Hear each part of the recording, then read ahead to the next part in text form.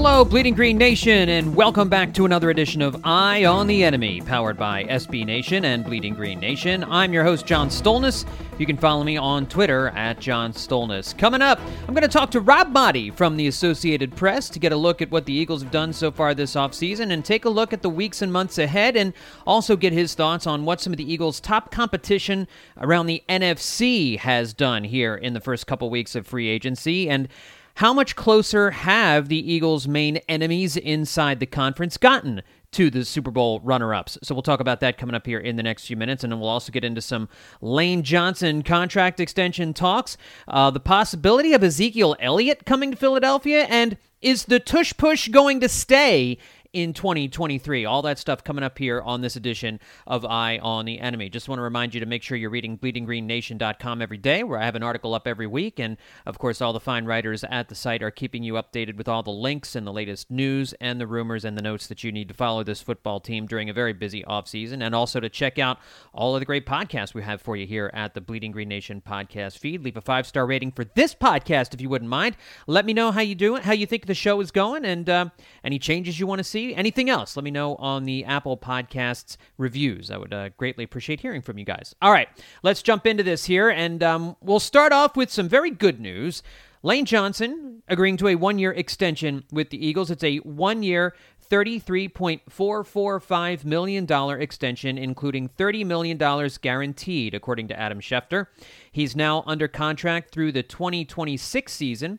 He's 33 years old in May, so let's see. If I'm doing the quick math in my head, that would make him 36 by the end of the 2026 season, but I don't think anybody thinks that Lane Johnson is going to play that long in a unit. And basically what this does is it does lock in another year with Lane Johnson, but it spreads the cap number out over more future seasons. And we knew that the Eagles were going to do something with Lane Johnson's contract, because in order to clear a little bit more cap space this year, they basically had three players that they could work with. They could work with Jake Elliott's contract, which they already did. They could work with Darius Slay's contract, which of course we know they already did. And Lane Johnson was the other one who was able to get an extension and give the team some cap relief here. So we knew something was going to happen.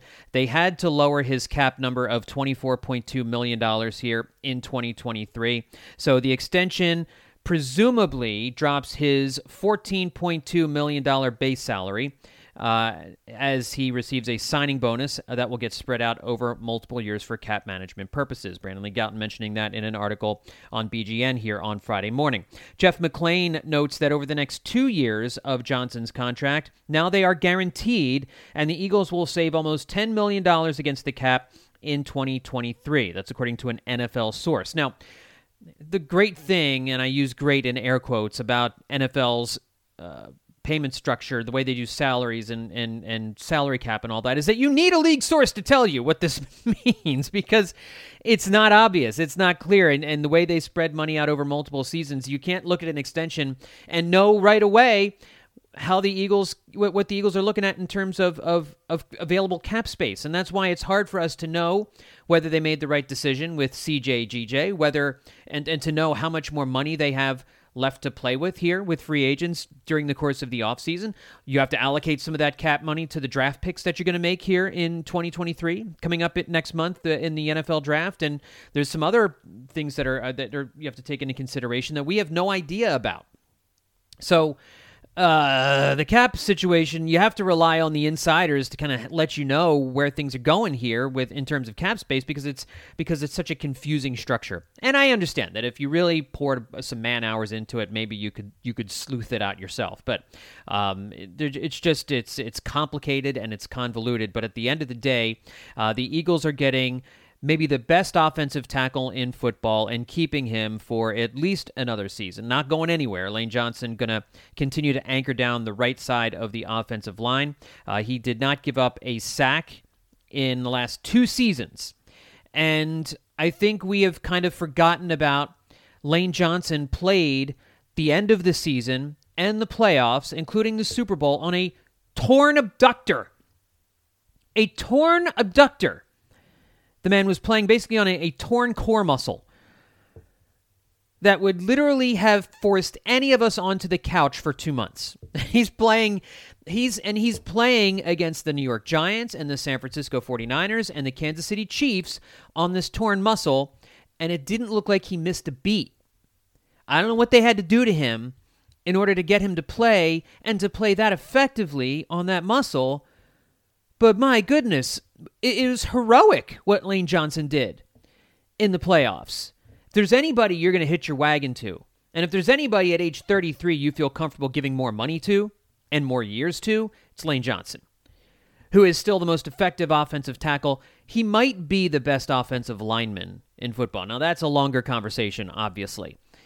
But he certainly is the best tackle in football. And I don't think there's any question about it.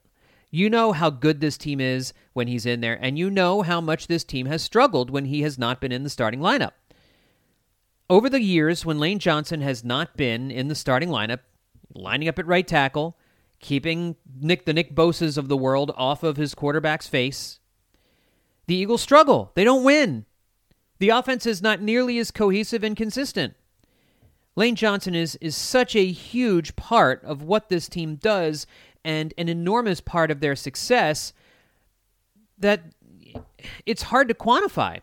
The Eagles are doing their best to quantify it with a one-year $33.5 million extension, $30 million guaranteed for a guy who turns 33. Normally, you want to pump the brakes on something like that, but not in this case. And the Eagles needed to do that in order to clear up cap space here in 2023, so we knew something was coming. But I think we need to keep reminding ourselves what Lane Johnson did at the end of last season in the playoffs and then in the Super Bowl, playing at the level at which he played with the fact that he was playing at all with a torn abductor was ridiculous. But to play as well as he did, where we weren't even talking about it, we weren't even thinking about it. When he was on the field, it wasn't even a question or a concern. It's just incredible. Just an incredible season from Lane Johnson and what he did, the toughness that he displayed, and the heroic nature with which he got out on that field and wanted to be there for his teammates and make another run for the Super Bowl. It's a shame. Just such a shame they weren't able to pull that game out against Kansas City and reward all that effort with another Lombardi trophy. But the fact that they got there and got as close as they did and the offense played as well as they did, can't ask for anything more from Lane Johnson. And so now he is rewarded with a one-year let's just call it $33.5 million contract extension. I'm not taking it out into the .445. That's just silly. Come on, we're not doing that. All right, one of the other big pieces of news that came down late this week was that Ezekiel Elliott apparently wants to come play for the Eagles. The Eagles, among three teams that the longtime Cowboys running back says that he wants to sign with.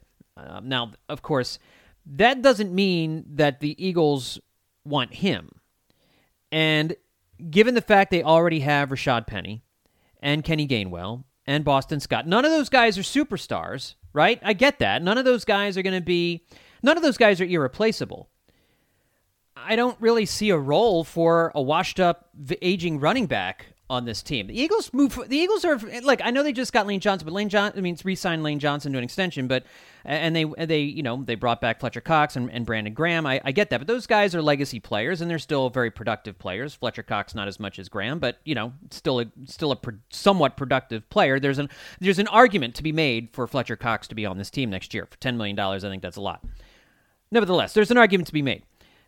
I just don't see the argument to make for Ezekiel Elliott, because I think what you're going to see is the Eagles get a running back at some point in the draft. Maybe they trade back, or maybe they use a second-round pick. I don't know that I would use a second-round pick, but they have. Howie Roseman used a second-round pick on Miles Sanders. They could very easily do that again. There's a lot of Bijan Robinson talk. I wouldn't hate that. Honestly, I wouldn't hate that, especially if they traded down from 10 to like 13, 14, 15. I would do that. I'm not as against a first-round running back as a lot of people are, and I know the reasons for it. I do get it. That being said, I don't see a path for Ezekiel Elliott here. I think you go with the three that you have, because Rashad Penny, if he can stay healthy, is exceedingly productive. And Kenny Gainwell showed a lot at the end of last year. I think there's reason to be optimistic about him. I would rather take a chance on these upside guys, these younger upside guys, than an older downside guy. I don't care how much Ezekiel Elliott would cost. You don't need a guy that's only going to be effective inside the 10-yard line. Sure, Ezekiel Elliott, great. Hand him the ball and you score your touchdowns, but Jalen Hurts does a lot of that dirty work for you. And maybe you want to scale that back a little bit, but okay, Boston Scott's a decent goal line back. He finds the end zone. The Eagles, I don't think, are going to have issues with the 3 running backs that they have scoring touchdowns inside the red zone with that offensive line and with the deception that Jalen Hurts provides with the RPO game. You don't need Ezekiel Elliott to do that. And I think you go out and you draft a running back, you bring a 4th running back into the room from the draft this year. If it's Bijan, he probably gets a lot more run than Gainwell or Boston Scott in his first year. Maybe Rashad Penny. I know Rashad Penny's an injury risk. Okay, I get that, but that doesn't mean you go out and you sign Ezekiel Elliott to sit around. So, that doesn't make sense to me. Doesn't make sense to me in the slightest to bring in Ezekiel Elliott. And I think Howie Roseman's on the same page. I don't think he's looking to bring in Ezekiel Elliott. This sounds like one of those type deals where Elliott's just flapping his gums, talking about, where he wants to play, 3 teams that he wants to play with. I don't know if he's trying to put pressure on teams to whether he thinks like the fan base is going to pressure the teams into bringing him on board. I don't think there's a fan base out there that's hot for Ezekiel Elliott, that's going to get in their GM's ear on sports radio and say, yo, Ezekiel Elliott's available, man. Let's go. Let's go. Zeke. Nobody's doing that. Because everybody sees that Ezekiel Elliott is pretty much washed. I think Cowboys fans would laugh their rear ends off. Cowboys fans have been looking for Ezekiel Elliott to move on for a couple of years now. The Eagles are not a team that look backward. They're a team that, generally speaking, looks forward. At least they have over the last couple of years. I would argue that, a few years ago, maybe Howie Roseman was starstruck by the 2017 guys and maybe made some deals he shouldn't have made, brought some guys back he shouldn't have. But I don't think you can look at what they've done the last couple years, especially with Nick Sirianni, and call this a backward-looking team. I think they have an idea of a direction they want to go in, and I think they're going in that direction. And I would rather have the young upside guys rather than the older downside guy. And so that's the long and short on Ezekiel Elliott. I think there's a 0% chance he is a Philadelphia Eagle next season. Last thing to get to before we get to Rob Maadi here, the NFL has announced their final proposed rule changes for next week's annual meetings. This is from teams and from the competition committee. And of note, they do not include a rule that would prohibit the tush push, which is, of course, teammates pushing the ball carrier from behind. The play that the Eagles used over and over and over again with the quarterback sneak with Jalen Hurts to get so many 3rd and 4th down and 1 conversions and goal line touchdowns. Used it ad nauseum because it just works. And you need to have a certain kind of offensive line to make it work. You need to have a certain quarterback to make it work. But the Eagles have all those things in place. I know Sean Payton has said he's going to use that a ton with Russell Wilson next year. Great. It's available for every team to use. And I don't care if it looks like a rugby play. I don't care if it's aesthetically pleasing or not. It is a football play. Men against men pushing against each other to gain 1 yard. Are your guys stronger than my guys? I think it's great. And because you can run other plays off of it. We saw the Eagles do that. Fake the tush push and pitch it out, and all of a sudden you got Kenny Gainwell running for 15 yards outside the right edge. So I love the play, and I guess I love it because my team's really good at it. But the tush push, it does not look like will be going away. It's not among the rules change proposals that will be discussed next week. Let me run down some of the proposals that are out there. Some proposals by the competition committee includes changing the definition of a launch by a defender to leave 1 or both feet. So if a defender, right now it's both feet. If you leave with both your feet into a ball carrier that's considered launching into the ball carrier, this would be changed to leaving with just 1 foot. The competition committee also wants to suggesting or offering up a rule that would make the penalty for tripping a personal foul call. I think that's a good one. Also, to make the penalty for illegally handing the ball forward consistent with other illegal acts, such as an illegal forward pass. Sounds fine to me. Make the penalty for illegal punts, drop kicks, or place kicks consistent with other illegal acts, such as illegal forward passes. Again, that's fine. To put the ball in play at the receiving team's 25-yard line when a touchback occurs from a punt. Now, that rule already exists when a kickoff goes through the end zone, which is considered a touchback, but a punt that goes through the end zone puts the ball at the 20-yard line. Now it would be at the 25-yard line. It really would make it more important for punters to pin the ball deep inside the 10 to avoid touchbacks for that to occur. The competition committee wants to prevent the offense from benefiting by an extension of the half as a result of their foul. Also, to put the ball in play at the receiving team's 25-yard line if there is a fair catch on a free kick, a kickoff, and a safety kick behind the receiving team's 25-yard line. That would they're basically trying to prevent teams from running the ball out of the end zone, or even if it's short of the end zone. Like if they want to take the ball at the 5 and want a fair catch it there at the 5-yard line, they would get the ball at the 25 rather than the ball being at the 5-yard line. And also to clarify the use of the helmet against an opponent by removing the butt ram spear language and incorporating those actions into impermissible use of the helmet. Now, some rules changes being proposed by teams. The Eagles have 2 rules changes. They want to allow players to use 0 as a jersey numeral, as well as to allow kickers and punters to use any jersey number between 0 to 49 and 90 to 99. Some fun with jersey numbers. And the Eagles also want to amend a rule that would allow a team to maintain possession of the ball after a score by substituting one offensive play for an onside kick attempt. This is the rule the Eagles have been trying to get adapted for years. I don't know if this is a Howie Roseman thing or a Jeff Lurie thing, but this is a pet rule of theirs that they are really hot on. Instead of trying for an onside kick, they would like to have the offense essentially give themselves a 4th and 20 from their own 20-yard line instead of trying an onside kick. I think that they feel like the odds are maybe slightly better that you can convert a 4th and 20 from their own 20-yard line and then continue a drive after that in order to try and come back rather than try and get an onside kickoff attempt. So basically, it would make a 2-score game at the end of a game a little less certain, because receiving an onside kick, how often does that work? Like 5 times a year, maybe 4 times a year? Whereas how often would a 4th and 20 conversion work? Might not be a whole lot more than that, but I think it would be a little bit more than that. I would certainly rather take the 4th and 20 option than an onside kick option. You're in control of far more things. Recovering an onside kick is some luck, but it's the bouncing of the ball, the skill of the kicker. I mean, David Akers used to be really good at it, but there's not a lot of kickers who are good at it anymore, especially when the other team knows it's coming. When the other team knows an onside kick is coming, it's almost always recovered. 99.999% of the time recovered by the receiving team. In this case, I think the odds of converting a 4th and 20 from the kicking team's 20-yard line is more fun, and I think it would allow the offense more of an opportunity to continue to get a second drive going right after they scored the first drive to draw them to within 1 score. So I like that rule change, and I would like to see that go through. A few others of note here. The Chargers want to adjust the play clock following an instant replay reversal consistent with other timing rules. The Lions have 3 rules. They want to expand the coach's challenge system to include personal fouls called on the field. I'm very much in favor of that one. They want to provide clubs more opportunities for a 3rd challenge. I'm fine with that. And they want to expand the replay official's jurisdiction to allow for consultation regarding penalty assessment. The Houston Texans want to amend a rule that would expand the replay to allow for review on failed 4th down attempts.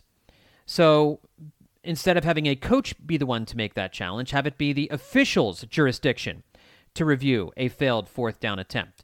The Rams have a rule change that would make fouls for roughing the passer called on the field subject to replay, assist, and or review by a coach's challenge, which, again, this would have come up again in the Commanders game again with the Eagles on that Brandon Graham roughing the quarterback, roughing the passer call, that they could have at least called for a challenge on that play.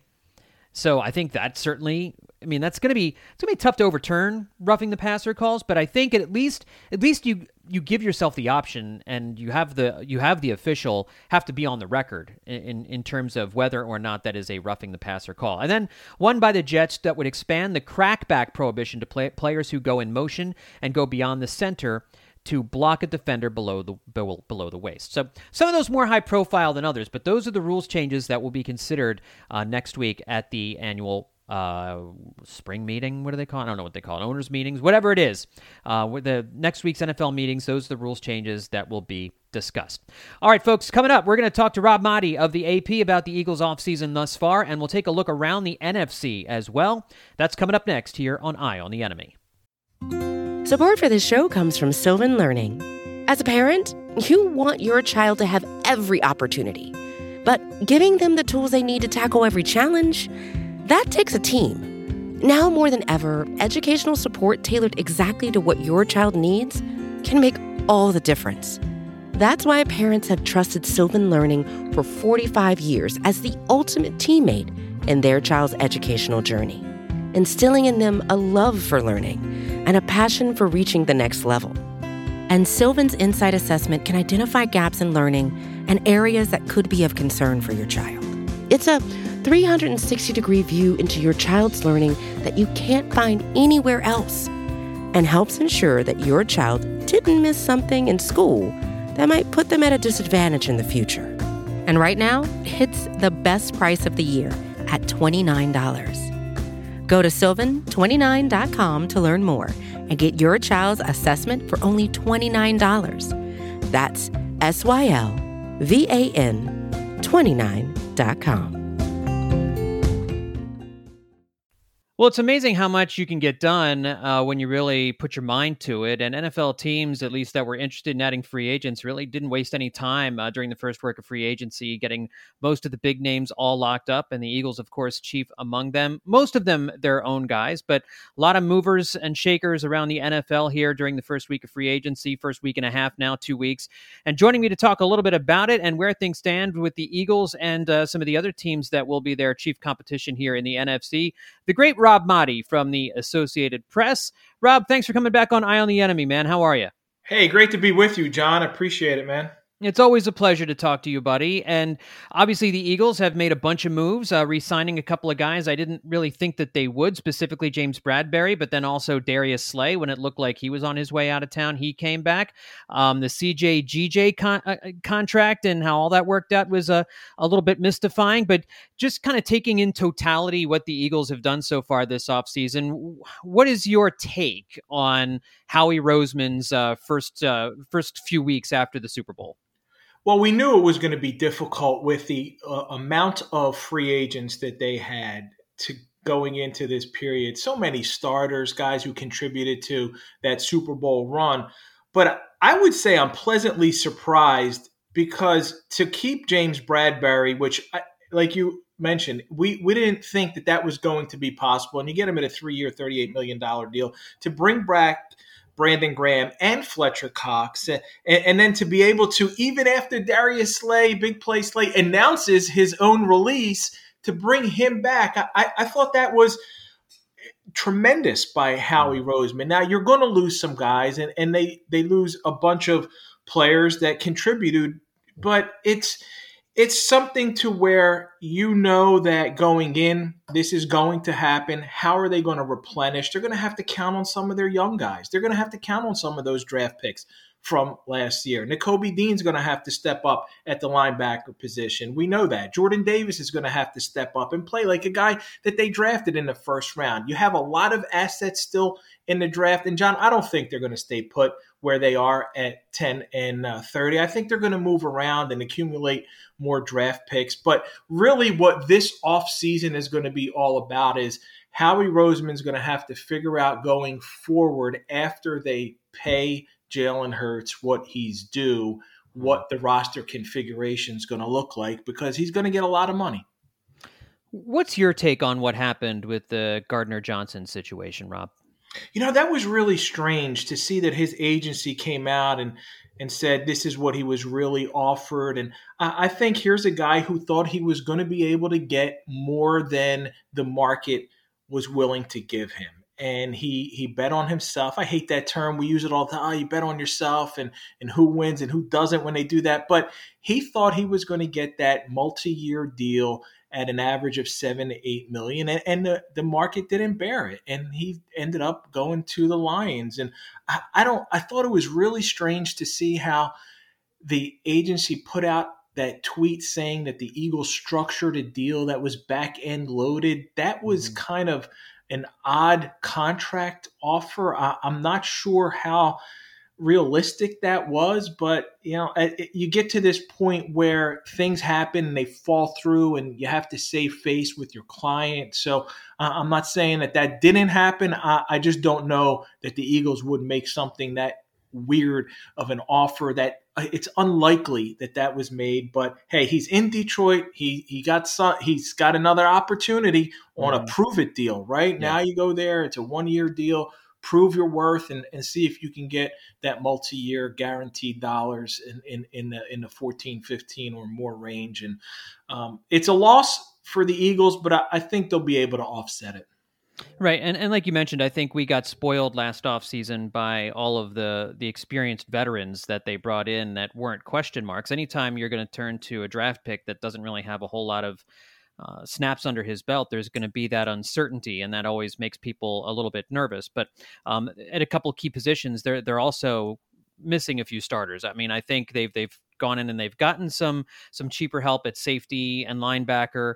But those are two areas of need, I still think, with the draft and with the latter stages of free agency. I think we also have to remember teams are going to continue to drop people, like we saw last year with Bradbury and GJ. These guys became available much later in the offseason. As far as the guys that they've brought in already, which one do you think has a chance to? And let me ask you about the guys on the defensive side, because I think we kind of have an idea of Rashad Penny, what he could be. But these defensive guys that they've brought in here over the last couple of weeks on these smaller deals, do you see any of them having any kind of an impact here in 2023? And if so, which one?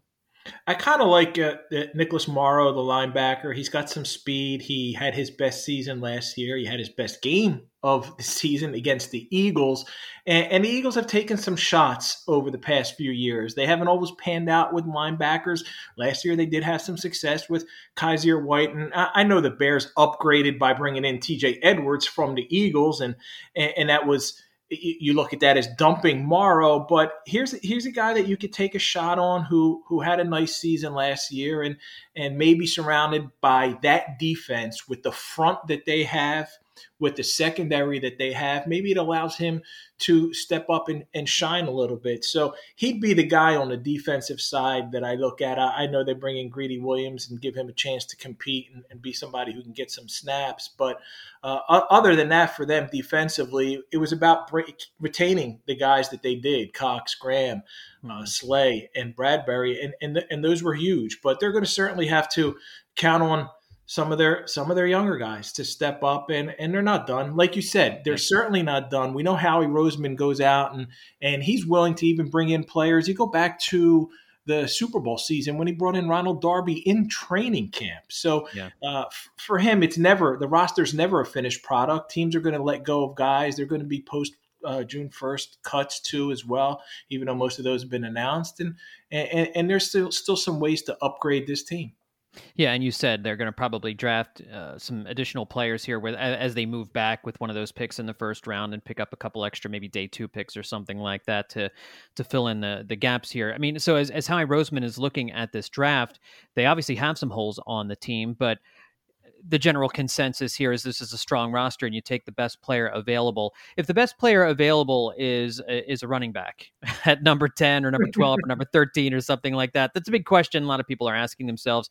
Could you see a world in which Howie Roseman does that? Or when we say best player available, we're talking about the best player available at maybe one of 4 spots. Knowing the Eagles, right, and their draft history and how they value the trenches, I really think it's the best player available who plays on either side of the line, offensive or defensive. I just can't imagine that this team would spend the draft capital in the first round on a running back. As crazy as that may sound, if you have the ability to take someone who could be a game changer, that's where they look to move down. And for me, I think this is a team that's going to, and we know it, and that's been their MO, and they've had success doing it. You upgrade at the line positions, and you can never have too much depth, and that's what eventually is going to, you control the line of scrimmage, and that's how they were able to have that success last year. They had a dominant offensive line. They had a dominant defensive line up until the Super Bowl game itself. So I really think that's those areas is where they target. Now they'll probably also look to bring in some secondary help, but I can't see that being day one. And if so, on day two, it might be more towards the third round than the second. Now, as we look around the league and keep our eye on the Eagles' many enemies, because there's going to be a lot of teams gunning for them here, especially in the NFC, as they're going to try and leapfrog the Eagles and get into the Super Bowl. I think a couple of NFC teams have had strong off seasons. I think the Lions have had a really strong off season, and they finished the regular season last year very strong. The New Orleans Saints go ahead and they bring in Derek Carr at quarterback, and so I know their odds of reaching the Super Bowl have gone up considerably because the quarterback class in the NFC is pretty weak after Jalen Hurts, but you also have the Dallas Cowboys who have been making some moves. Any one team in particular stand out to you in terms of getting closer to the Eagles here in the first few weeks of the offseason? I think you got to start in the division and look at the Cowboys and look at the Giants, because the Cowboys really did some things, John, to help themselves.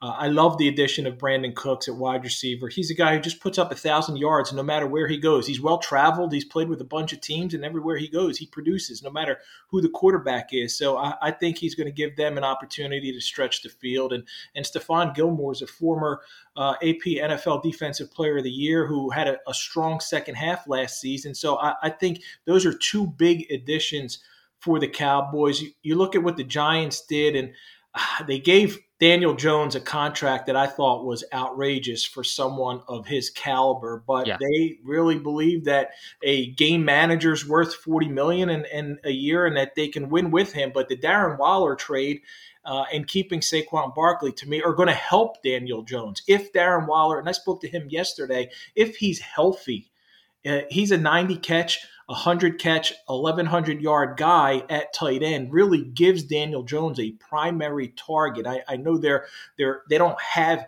upper echelon receivers, elite number ones, and Paris Campbell's a nice one-year deal, and Sterling Shepard's a nice. They still need that elite receiver. Whether they go out and get Odell Beckham Jr., that remains to be seen. But adding Waller really helps them. So you look at those two teams in the division, and you got to think they're going to be better. And then as you go around the NFC, the Carolina Panthers, to me, really improved because they put themselves in a position where they got the first pick overall, but they go out and they sign Miles Sanders, they bring in Adam Thielen, they bring in Hayden Hurst, and Andy Dalton is going to be the bridge guy at quarterback.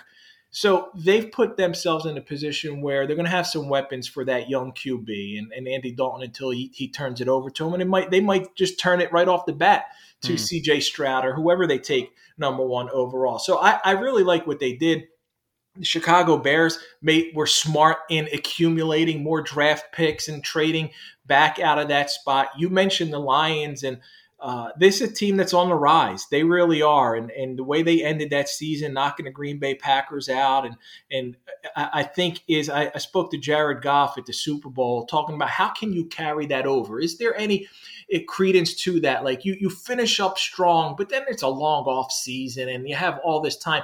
Do you carry any of that? And he's like, yeah, I mean, we were so pumped up about knocking the Packers out and finishing on a high and being able to carry that in. And then you look at some of the moves. I like the Cam Sutton deal. I like Emmanuel Mosley, who they brought in at corner on a one-year deal. And obviously Chauncey Gardner-Johnson, they bring him in. And at running back, David Montgomery, I think this is a playoff team. I think this might be the team next year in the division, the team to beat in the NFC North. Not ready to commit to them yet, but I think they very well might be, especially with Aaron Rodgers leaving the Packers. And I think the Vikings are going into a little bit of a remodeling, not a full rebuild, but a little remodel. So the Lions might be the team to come out of there. A lot of people are high, John, on the 49ers. I think a ton of folks think Javon Hargrave is going to give them exactly what they needed, but he's a great pass rusher. Wasn't tremendous as a run stopper, and they needed someone who can in the middle, who get after the quarterback, but also stop the run. He's not that guy. So as much as he adds value to their depth and their defense, and he's an upgrade, he may not help them in the areas that they needed. Well, the area they need is quarterback, and that was going to be my last question here for you. What are they going to do at quarterback? It certainly seemed like they were ready to turn the keys over to Brock Purdy, but he won't be ready to start the season, it doesn't seem like. Trey Lance was hurt at the end of last year. I mean, it just seems kind of they have all these different pieces in place, with the exception of the one place you really need to have a sure thing, and they don't have it right now as far as I can tell. What are their plans at quarterback?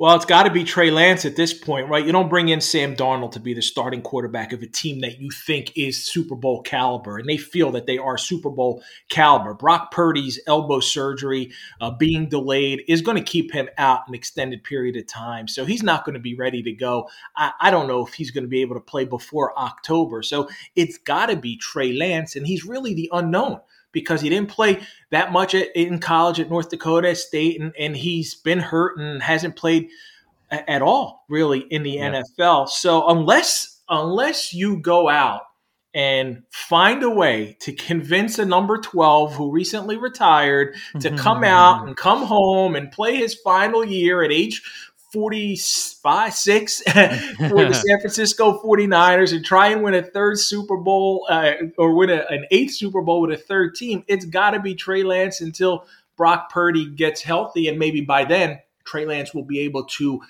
have really established himself as a starter. But that's the way they got to go. And they feel like they have all the pieces, all the tools. And they thought that highly, John, of Trey Lance, to trade a ton of assets to move up to get him a few years ago. Well, now's the time he's got to prove them right.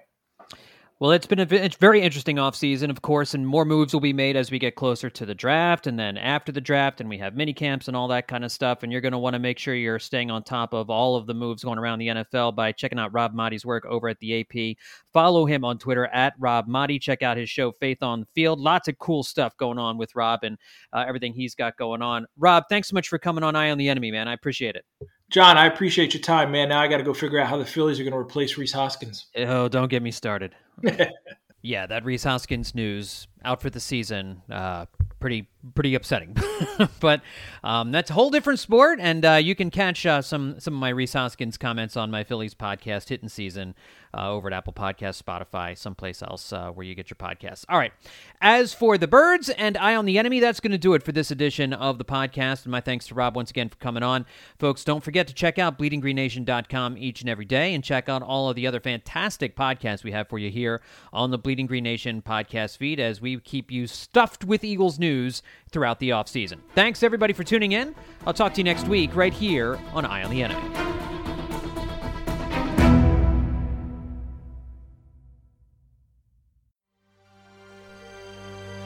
BGN.